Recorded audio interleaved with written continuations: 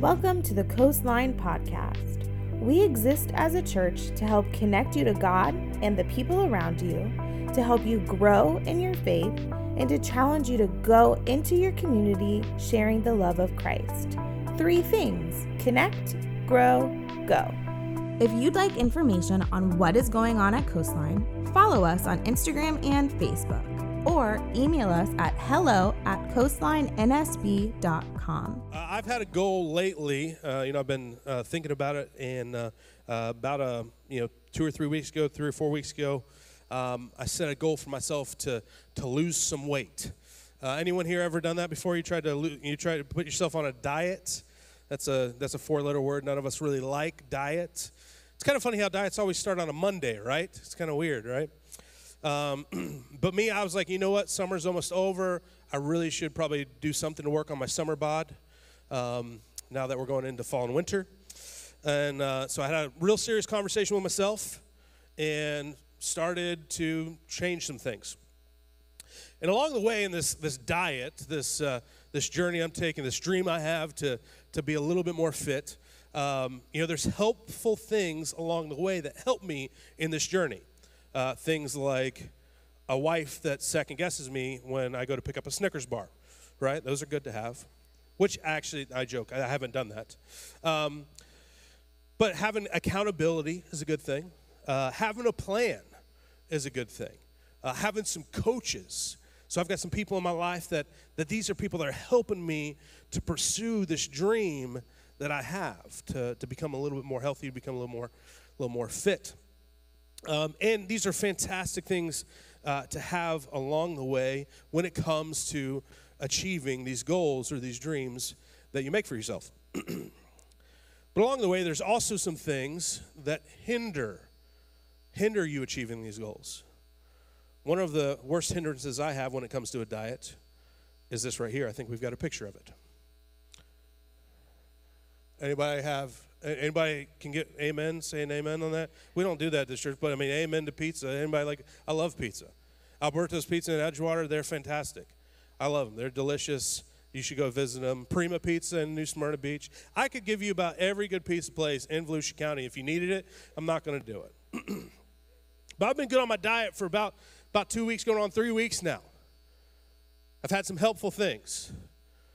And then this last week, Erica's birthday's coming up, and we have planned this trip out since January to go up to this little town just north of us called New York City, and visit a little town, walk around a little bit, and go to a show.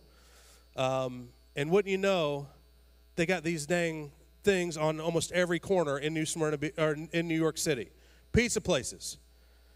And I went in with I got a plan. I'm going to stay strong. And I walk past the first one, and I'm like, I ain't going in. I ain't doing it. And I did not walk past the second one, because the second one I was like, I'm going in. I'm doing it. And so I blew a diet right out of the water. It was not a pretty picture. We had some pizza. We had some I keep saying New Smyrna Beach. We didn't have New Smyrna Beach bagels. We had New York bagels, which were delicious.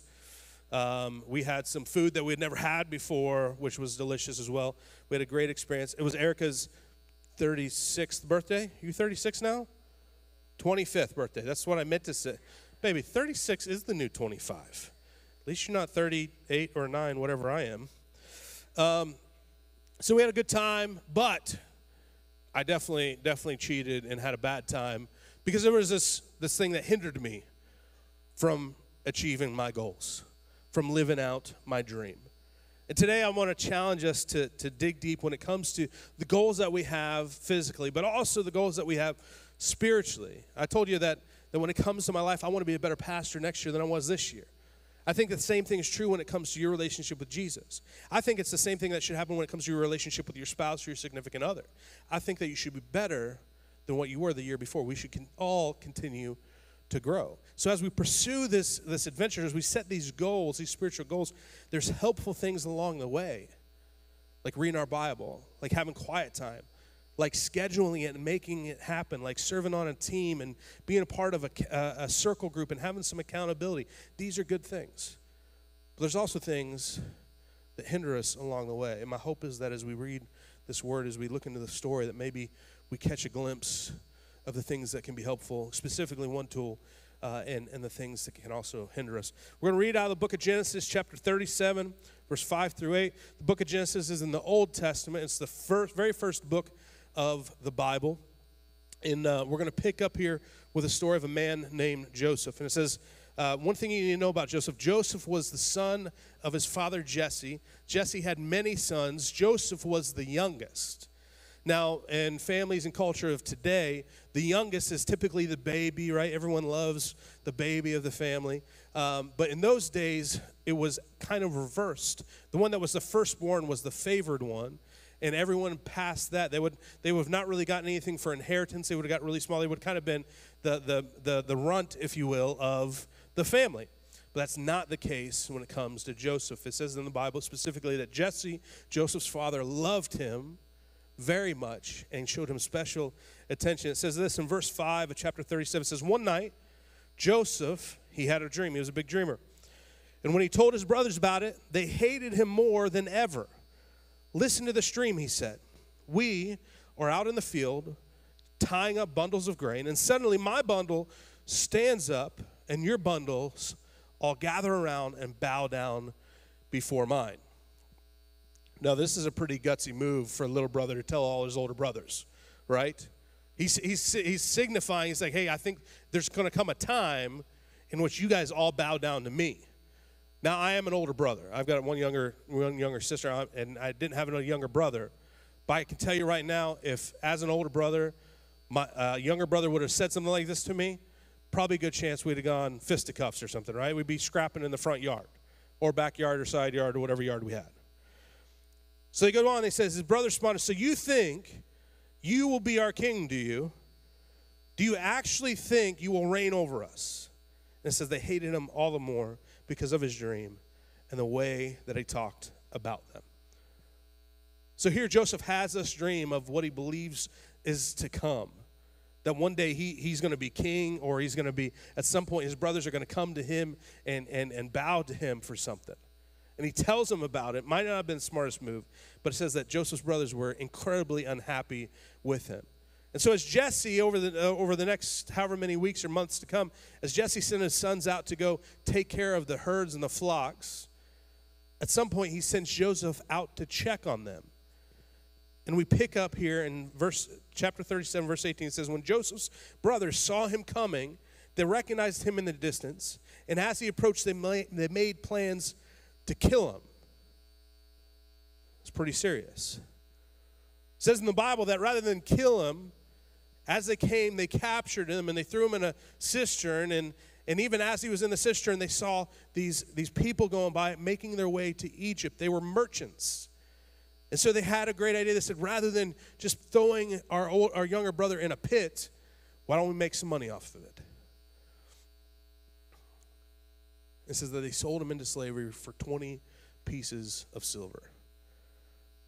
Now in chapter 39, verse 1 through 3, it says that Joseph, after being sold by the merchants, he was sold to a man named Potiphar. It says this in chapter 39, verse 1 through 3. It says, when Joseph was taken to Egypt by the Ishmaelite traders, he was purchased by Potiphar, an Egyptian officer. Now Potiphar was the captain of the guard of Pharaoh, the king of Egypt. The Lord was with Joseph, so he succeeded in everything that he did as he served the home of his Egyptian master. Potiphar noticed this and realized that the Lord was with Joseph, giving him success in everything that he did. It says that Potiphar literally gave over the management of his home to Joseph. Now, for a second, I can't help but think that Joseph, understanding that he was beloved by his father so much, cannot be just probably a little bit frustrated with his brothers selling him into slavery.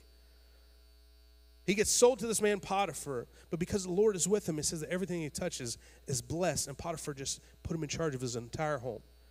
The only thing that he didn't have access to was Potiphar's wife. Wouldn't you know, something happens in which Potiphar's wife goes and lies about Joseph and says some things about him that were not true. And because of that, Potiphar has to throw him into prison. Now he's been taken from his home, taken from his father. He's been then thrown in a pit, been sold into slavery, and now from slavery he is put into prison. I can't help but think at some point Joseph's getting a little bit frustrated. At some point there's got to be something in him that says, like, why, God? Why is this happening to me? In chapter 39, verse 22, it says, before long, the warden put Joseph in charge of all the other prisoners and over everything that happened in the prison. The warden had no more worries because Joseph took care of everything. The Lord was with him and caused everything he did to succeed. So even in spite of being sold into slavery, being thrown in prison, still the Lord is with Joseph, and everything he touches is blessed. Finally, it comes to the point where Pharaoh, the king of Egypt, has this dream, and he needs someone to interpret it. And God's given Joseph the ability to interpret dreams. And so they bring Joseph before Pharaoh, and Pharaoh tells him the dream, and he says, Pharaoh, here in a short time, the entire country is going to go through a famine. There's going to be a time where there's great harvest, and there's going to be a time where there's no harvest. And so as Pharaoh is trying to find out how to manage this serious situation he's about ready to go into, he's searching for someone that can lead his country through this. He lands on this in chapter 41, verse 39. It says, when Pharaoh said to Joseph, since God has revealed the meaning of this dream to you, clearly no one else has the intelligence or is as intelligent or wise as you are. You will be in charge of my court, and all my people will take orders from you. Only I, sitting on my throne, will have a rank higher than yours. Pharaoh said to Joseph, I hereby put you in charge of the entire land of Egypt. Here Joseph becomes the governor of the entire land of Egypt, second only to Pharaoh. And wouldn't you know, short time later, in the midst of the famine they're in, here comes Joseph's brothers.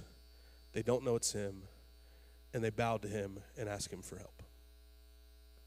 His dream was realized. It was foretold. Here's the thing that I think is powerful about this, though, is I think if any of us today were in that same situation,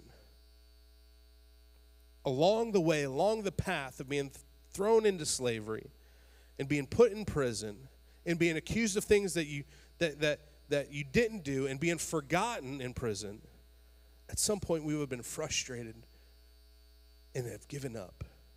Because we live in a world now where it's very much like, I want it now. If I want something, man, I don't know how many times I've looked on Amazon. It's like, well, that's not on Amazon Prime. It's going to take 3 days to get here. I don't even need it.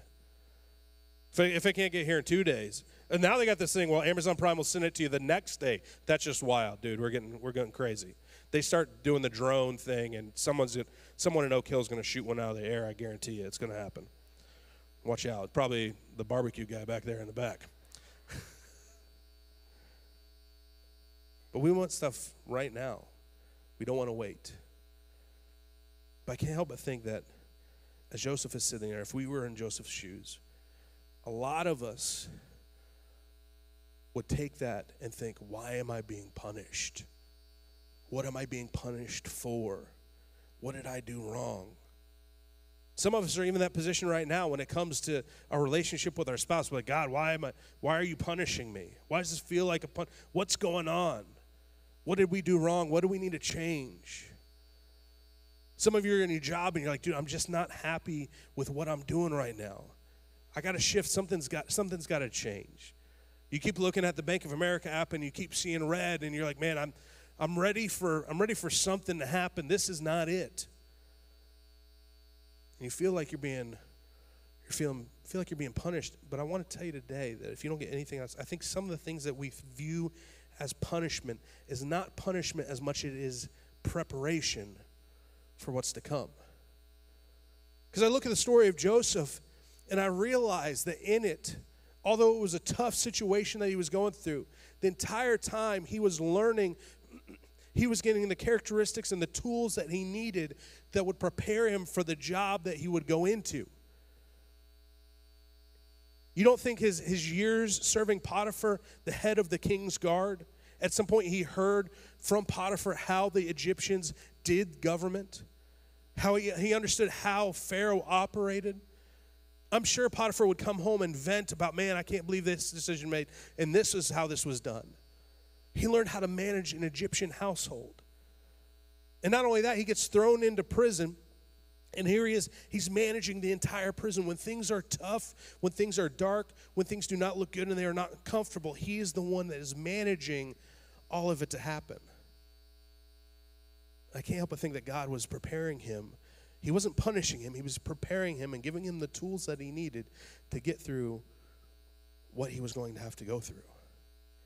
For some of us, I think we need to change our mindset and understand that when it comes to the goals that we set, when it comes to the dreams that we have, just because we're not living in them right now does not mean that we're in punishment. It does not mean that's not what God wants for our life. It might just mean that God is preparing us for what's to come. I use this story all the time. I am a pastor at a church in New Smyrna. I love my job as a pastor. But I'm also a property manager of a condominium. And that job's okay. If anybody's watching from Coronado Towers, I love my job as property manager of Coronado Towers. Please don't take anything else from this message other than that. But as my church family, I want to tell you, it's a job. It works out. But you know what's happening during this job? Is I'm understanding how to take care of a multi-million-dollar facility that no one taught me how to take care of when I was in Bible college. At no point in Bible college did they teach me about how plumbing works in a building. No one told me about contracts you got to sign for internet or how you got to shop for insurance. And we need to pray for insurance companies right now. This is not part of the sermon. But if you guys are trying to get insurance, I'm praying for you too. My goodness. That's for another sermon. God's not punishing me.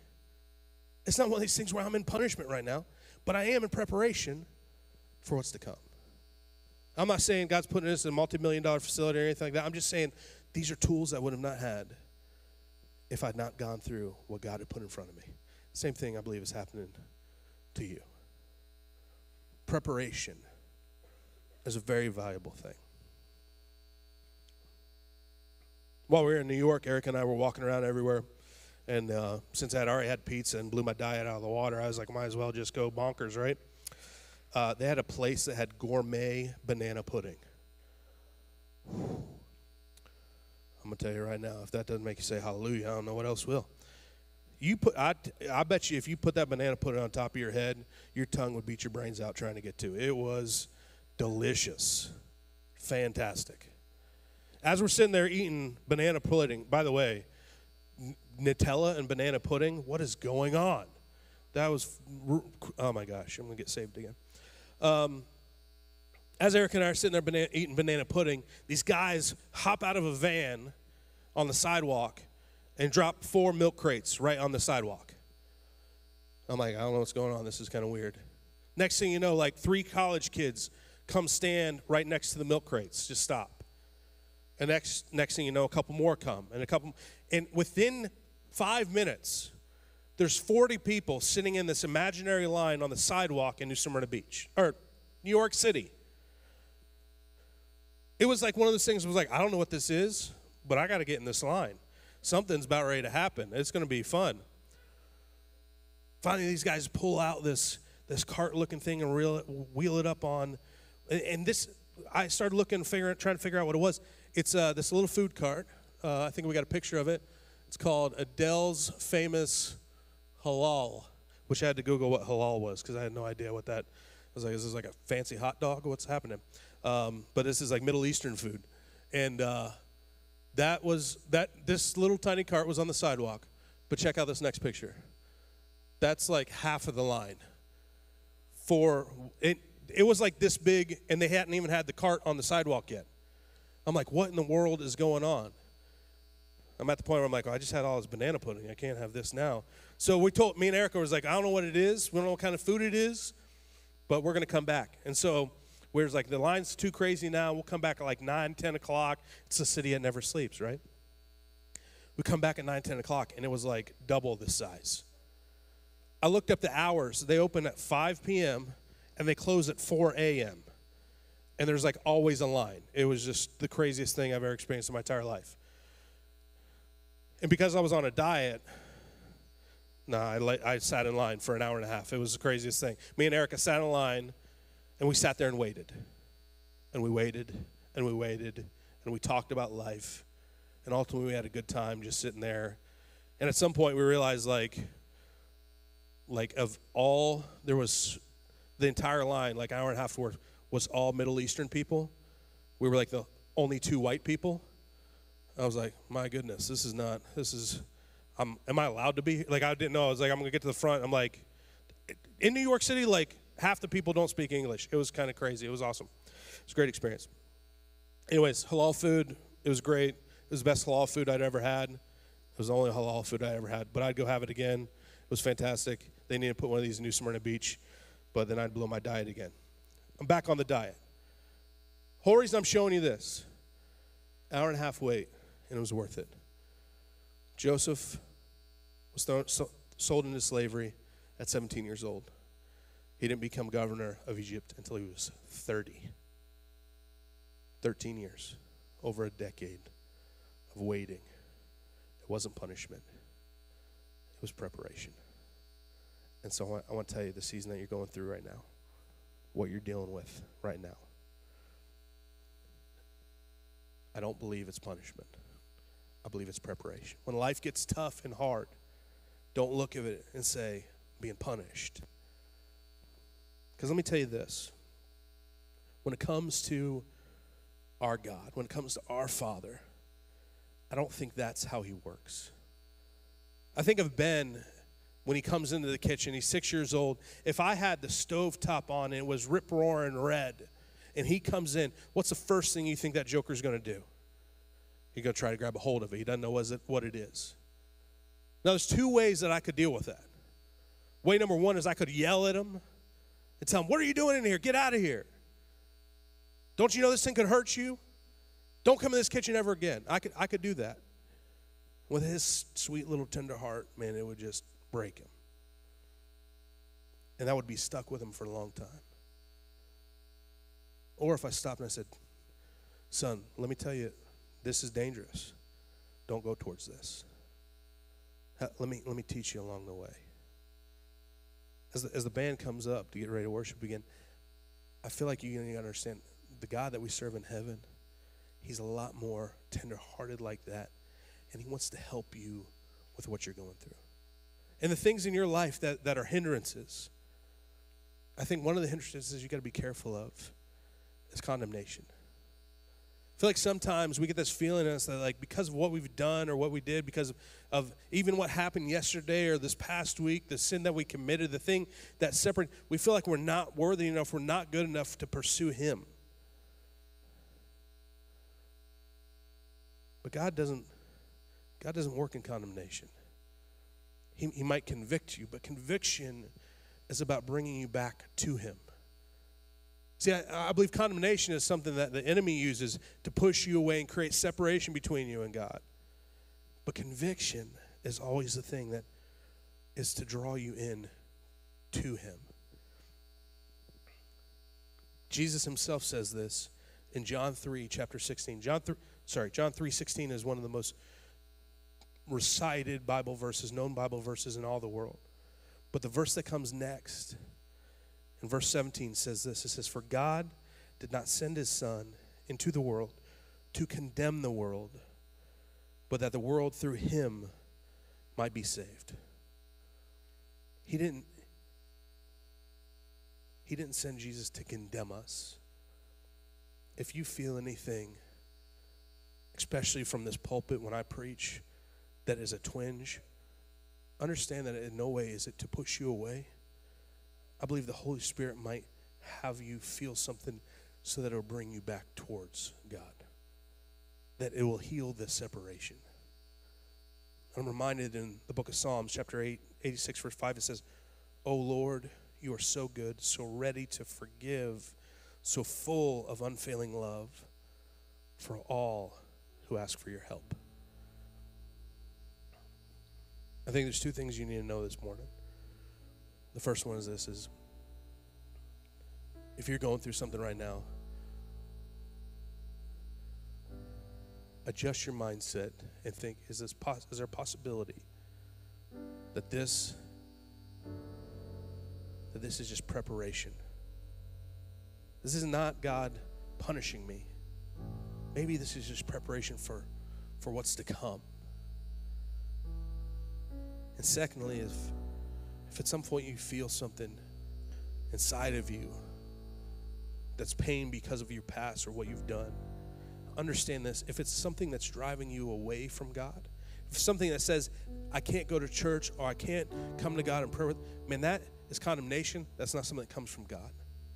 But if you feel something, understand that it could be conviction and it could be God calling you to him. And he's quick to forgive. He's not like any dad you might have experienced. I don't know what your earthly father was, but he is the perfect heavenly Father. And he doesn't want to yell at you and tell you what you did wrong. He doesn't want to chase you away. He doesn't want you to have this fearful resentment. Which, much like I love my son Ben. He wants to see you grow up and be the fantastic man or woman that he knows you can be. And there might have been something along the way that he's trying to help you to get away from that's dangerous. It might have been something that you did that he's like, hey, I don't want you to go to that anymore because it's not going to help you. It's going to hurt you. It's not going to be the helpful coaching and the accountability that you need to get through life. It's going to be the pizza that's going to cause you to go off course. It's all right for us to feel conviction, because conviction will bring us closer to him. And so today, if you feel any type of conviction in your heart, if there's something that you feel like has been holding you back, this morning is your opportunity to find healing. James, brother Jesus, says this. He says, confess your sins to each other, pray for each other so you may be healed. The earnest prayer of a righteous person has great power and produces wonderful results. And so while we're singing this song, the band's going to sing here in a second. If there's something you need to confess, confess it. You can say it out loud to him. He'll hear you. But don't hold on to it. Don't let it be something that continues to allow for separation. Today, God wants to have your relationship with him be healed and be whole. He wants to see you succeed. He wants you to experience the great dreams that you have, the great plans that he has for you in this adventure of life. Let me pray for us. Heavenly Father, I thank you so much for how you correct us and help us along the way. God, I pray that when we feel that we would not feel the initial human physical thing to be offensed, to find offense, that we would see what it is that you just want us to be connected to you. I pray that in this morning as we sing these songs, as we pray this prayer, that you would come in, that you would make us whole, that you would heal us. I thank you for being the good Father that forgives. And I thank you for what's to come. In Jesus' name. If you're here today and you don't have a relationship with Jesus, I want to challenge you to maybe pray a prayer that's similar like to this. When we sing the song, if you want to pray to yourself, you can. If you want to come find me, I'll be off to the side. But if you want to step into a relationship with him, maybe you've not stepped into it before. Maybe it's something you stepped out of and you want to restart. Pray something like this. Jesus, I'm not perfect. You know who I am. You know what I've done. Today, I want to start a relationship with you. Show me how to live. Show me what to do. Have your way in me. Amen. As always, Coastline, know that you are loved and that the best is yet to come.